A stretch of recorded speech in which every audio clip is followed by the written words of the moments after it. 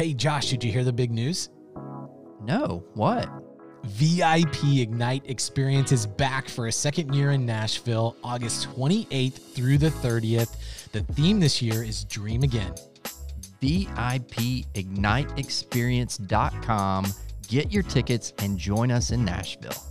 You're listening to Bridge the Gap Season 5, a podcast dedicated to informing, educating, and influencing the future of housing and services for seniors. Powered by sponsors AccuShield, Connected Living, Hamilton Captel, Inquire, One Day, LTC REIT, It's Never Too Late, Meridian Capital Group, Salinity, The Bridge Group Construction, and produced by Salinity Marketing. Welcome to Bridge the Gap Podcast, the senior living podcast with Josh and Lucas here in Dallas, Texas. Another round of great thought leadership. I want to introduce our guest to Lo Hornbuckle. He is the CEO of Sage Oak Assisted Living and Memory Care. Welcome to the show. Well, thanks for having me, guys. Yeah, good to see you. So I had the great opportunity. We were connected on LinkedIn, been messaging each other back and forth, either on LinkedIn or Facebook. You're very active on Facebook. If anybody wants to know more about Lo, just follow him on Facebook. He'll give you a daily update of either his Jeep or his workout regime or even his tanning schedule. You can all get that information there. But we connected and you said, hey, why don't you come out and tour my project up here in Denton, Texas? And I got a chance to tour, and I was really blown away. Different model, different approach, different floor plans. So let's go into that right away. Talk to us about what Sage Oak's vision and mission is and the whole concept behind the types of developments that you're building. Yeah, so thanks for that. So, I think in order to sort of understand what we were trying to do, you really have to kind of understand the problem that we were kind of seeking out to try to solve initially. So my background in this space is I've been in the residential care home business, right? So 8-bed facilities, we have 6 homes in Dallas. And, I don't think there's a lot of people that are clinically minded that don't see the advantages of sort of smaller communities. I think that's been pretty well established in the data, things like fall reduction, higher acuity residents generally do better. There's not a lot of good data that says memory care residents should be around 100 other people, right? So most of the data says kind of smaller is better in that capacity, but there's a lot of really great things about big buildings, right? So I'm not anti-big building. They have a lot of incredible advantages. Obviously they create economies of scale that allow them to have benefits like most care homes don't have, say, transportation. Most care homes don't necessarily have an activities coordinator, right? So you don't have enough revenue. They're not large enough to have every kind of seat on the bus filled with the appropriate personnel. So our concept really is a combination of the best of both worlds. So instead of having a few care homes scattered throughout a city where your staff has to drive back and forth and deal with traffic and can't really physically be present, we build campuses of care homes, call them planned care home communities. They're built inside neighborhoods. They look like neighborhoods, frankly. And what that does is we now have the scaling of, say, a 96-bed facility because we have 6 16-bed homes on one campus. But we have all the advantages you can have of the outcomes and the ability to segregate populations in really fascinating ways. So it's just kind of a classic example to let everyone understand what we're thinking. Let's just say that you had a great relationship with a rabbi. Well, you could make one house kosher. You could have a house that focuses on Parkinson's. You could have a house that everybody was on a low sodium diet. So the dietary team is able to sort of break things down. If you've got 12 people out of 16 that are Catholic and want to do fish on Fridays, you can do that in our model. And so what it really allows us to do is really focus on the niche. And I think what we're all sort of experiencing in senior housing is that inside these congregate settings, it's very rare you're going to find 100 people to agree, right, where you can really make any positive change. You're just trying to have an appeal to as many people as possible. Our model really allows us to basically take all the outcomes, personalization, and intimacy of a small setting, but then we're grabbing the scaling of a 96-bed facility, which allows us to have transportation. Now we're playing in a commercial space where financing's easier, right? Because if you're trying to do a small home, because obviously we're here at a fantastic conference centered around investing. Just imagine you're the appraiser and you're trying to appraise an 8-bed or a 10-bed care home, right? What metrics do you use? How do you price that? If you call JP Morgan Chase right now and say, hey, I want to finance a care home, they don't know what department to send you to. Is it residential? Is it commercial? And so really our perspective is having gone through the care home business and loved the outcomes, but really hated the way the business scaled, right? I always got really busy every time I open an 8-bed facility. And so I was like, well, look, maybe instead of opening an 8-bed facility, what if we open an 80-bed facility, but we stick to our core model, right? And so that core model is kind of smaller is better, but then grabbing the advantages of the scaling on the campus. And so that's really kind of the problem we saw out to solve initially. I really like that. So give our listeners a little bit of the intentionality of even the design. You were giving us some of the points, even the distances of corridors, the advantages of food quality. Talk about some of that. Yeah. So, I mean, the first thing that we did was, if you come from an operator's perspective and you've toured families, you know what's important to them, and you know what your operations team feels like they need in a building, it just makes sense if you're going to purpose build to check off as many boxes for those families, for those residents, and for your staff as possible. And so we purpose built these homes, and so they're very odd. The way to think about the homes is they're kind of like a fat H, and basically there's basically 4 quadrants of bedrooms. So you kind of think about an H, but it's a little fat, and you have 4 quadrants of bedrooms, and in the center is this massive common area. So when you're in the common area, even though the hallways would sort of flow in a linear fashion, the common area breaks them up. And of course, the residents, the staff, the chef, they're all in that common area. So if a resident in hallway 1 has an issue, you're 50, 60 feet away, not 150 or 200 yards or 150 yards plus an elevator ride up to take care of that resident. So everything was kind of designed with an intentionality. So the common area is incredibly open, multi-purpose, and so the chef can be cooking and see the entire resident population. So the dining, the living room, the kitchen are all open, and they have a glass nurses station that overlooks that whole common area.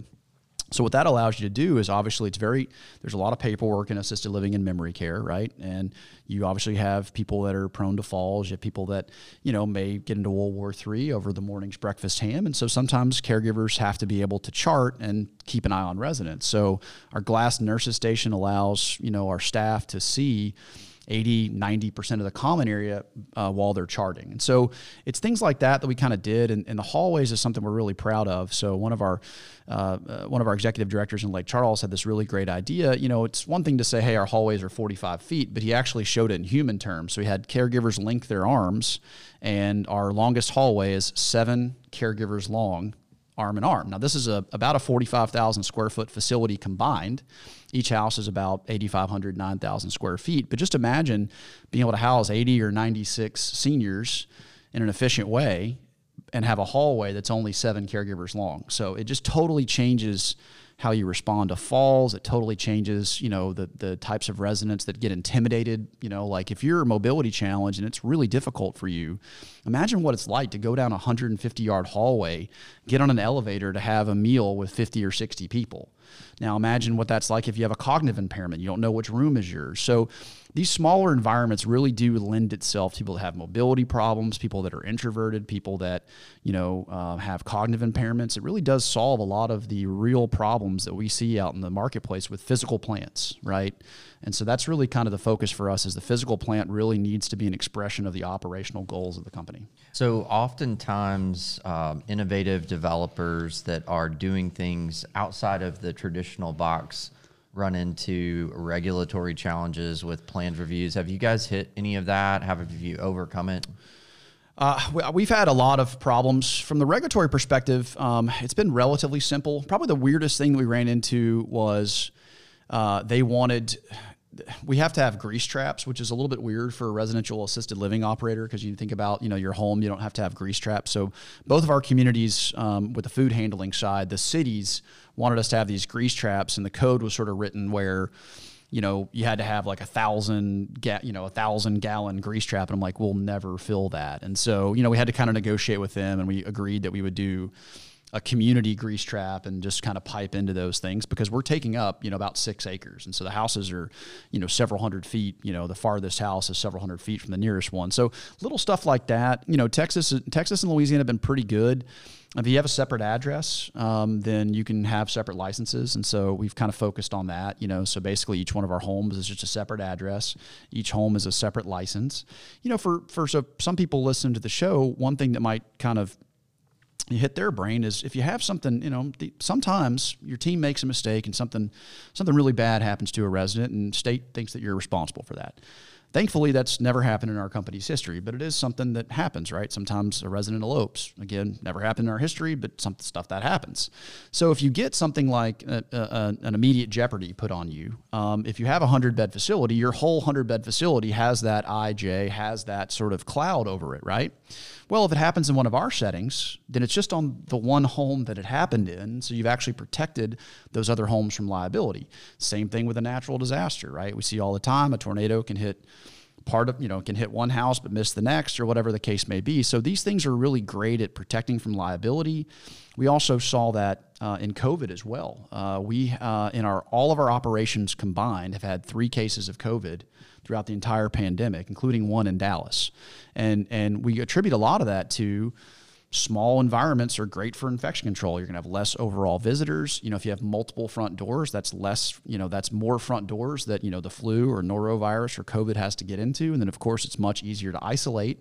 If you've got, say, 6 houses on a campus, one person is sick, then those other 5 houses aren't exposed. It's just their housemates. So it really is an effective model at harm reduction as well. So we think it provides better clinical outcomes.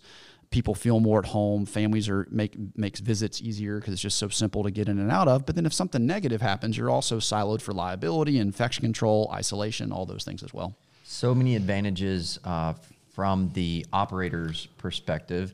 Put on the developer hat for just a minute, talk to our developers, and talk about the cost and price point comparison to your traditional senior living, because I'm immediately thinking, okay, how does having 6 or 8 kitchens, probably residential style, compare to one maybe mega commercial kitchen?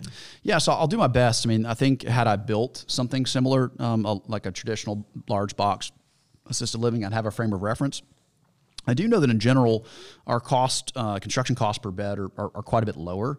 And it may seem strange because you're thinking to yourself, well, you've got 6 kitchens, I've got 1, but a big commercial kitchen and all the things associated with that and all the infrastructure for transportation, there's a lot of wasted and dead space in buildings that really aren't resident space.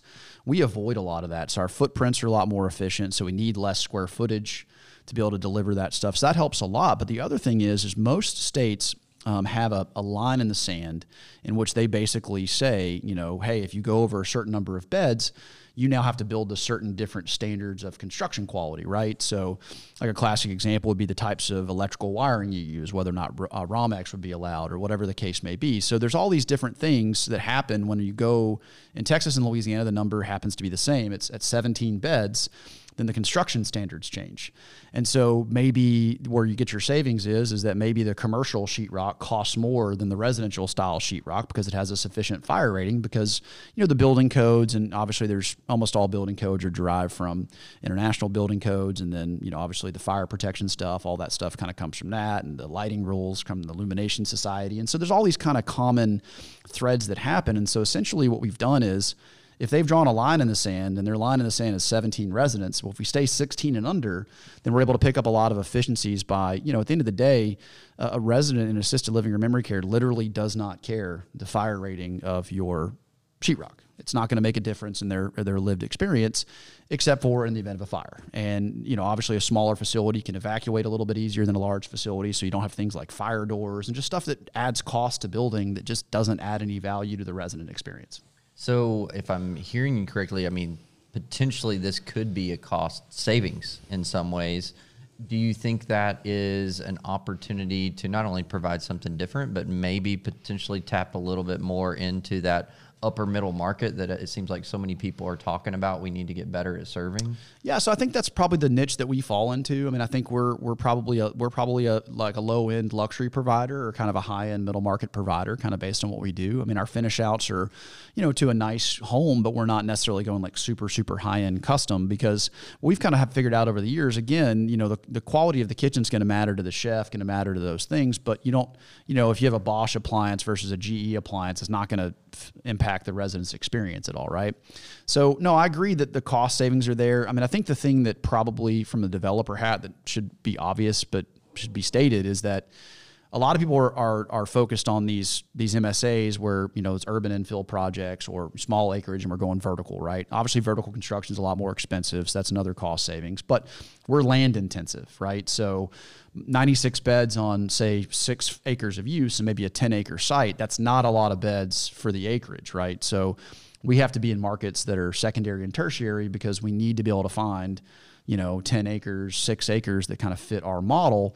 And so I think from a land perspective, that probably changes the types of markets this would work in. Like obviously think about trying to get 6 acres in San Francisco, right? It wouldn't work. It wouldn't work in a lot of markets, or the land would be so expensive that then you'd be erasing. So you really got to do this in markets that we see as underserved, right? So you can go around Dallas.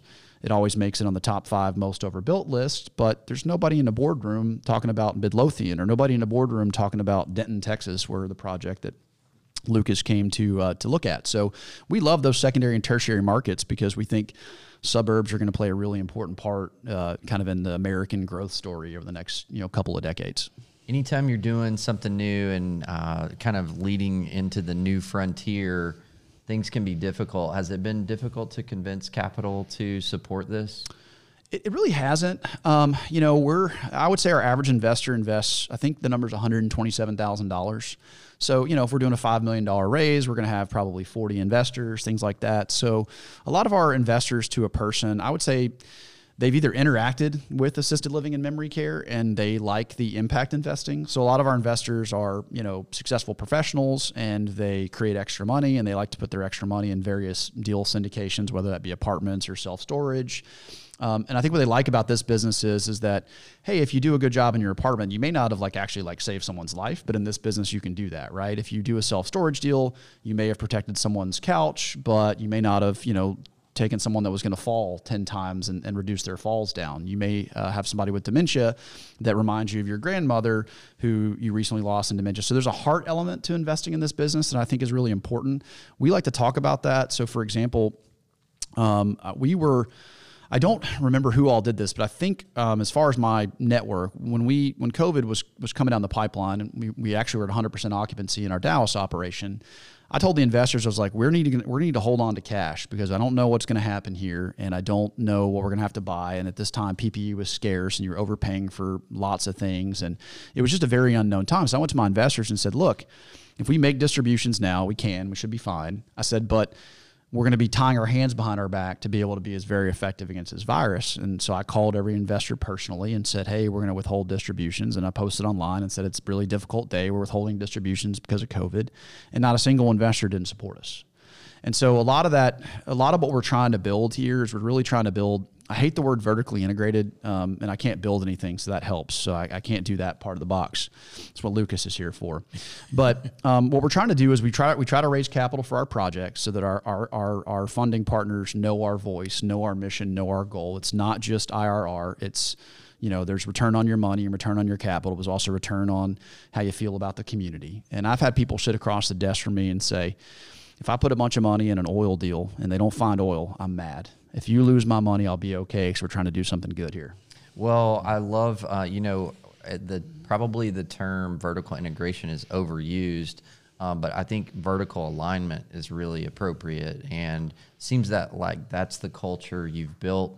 And I think that is something that is needed for all these new and innovative models that it's going to take to, meet the challenges of the aging population, because we need more of this. We need more innovation, and the capital stack has to align all the way through the development and the operation. So congratulations on all you're doing. Lucas, you've got to see this firsthand. I'm a little bit jealous. Yeah, I know. I was blown away. And to our listeners now, I'm sure, this has been a fire conversation. Lo's a very interesting guy, a lot of charisma, and appreciate this conversation. They're going to want to know, hey, can I come tour this? Is there resources online? Is there videos or a website that they can go to? Yeah, so, I find that people are interested usually for a few reasons. There's probably a couple different places to go. So if they're interested from the capital raising, they maybe want to invest or learn more about that, they can go to goodhorncapital.com. So my last name's Hornbuckle. My business partner is Good, so it's goodhorncapital.com. We actually have a book on there we'll give away to them that just kind of tells a say-joke story. So we've set that up for your listeners. So they'll have a little something if they want to learn a little bit more about kind of why I got into the business and kind of how I think about things. The second thing is if they want to learn more about these campuses campuses, then the website for this is the Sage Oak Denton. So our website is thesageoakdenton.com. And they can also learn about that or our community down in Lake Charles, which was the one that won the Senior Housing News Award for Design and Architecture. So that's just the sageoaklakecharles.com. So those are kind of the ways that people may want to get to know us. And we have a big grand opening event in June. So if they want to reach out, happy to get them on the list. We have a bunch of healthcare professionals all gathering in Denton. I know you're planning on stopping by, and we're happy to host you guys and kind of show you, and gals, and show you what we're trying to do in Denton. Awesome. Well, we'll make sure we put all of that information in the show notes. Our listeners can go to btgvoice.com, download this episode and many more, connect with us on social, and let's continue the conversation there. So if you have questions that you'd like to ask Lo, you can go to our LinkedIn page, Facebook page, Instagram, and connect there. Thank you for your time today. No, thank you guys. Appreciate it. And thanks to all of our listeners for listening to another great episode of Bridge the Gap. Thanks for listening to Bridge the Gap podcast with Josh and Lucas. Connect with the BTG Network team and use your voice to influence the industry by connecting with us at btgvoice.com.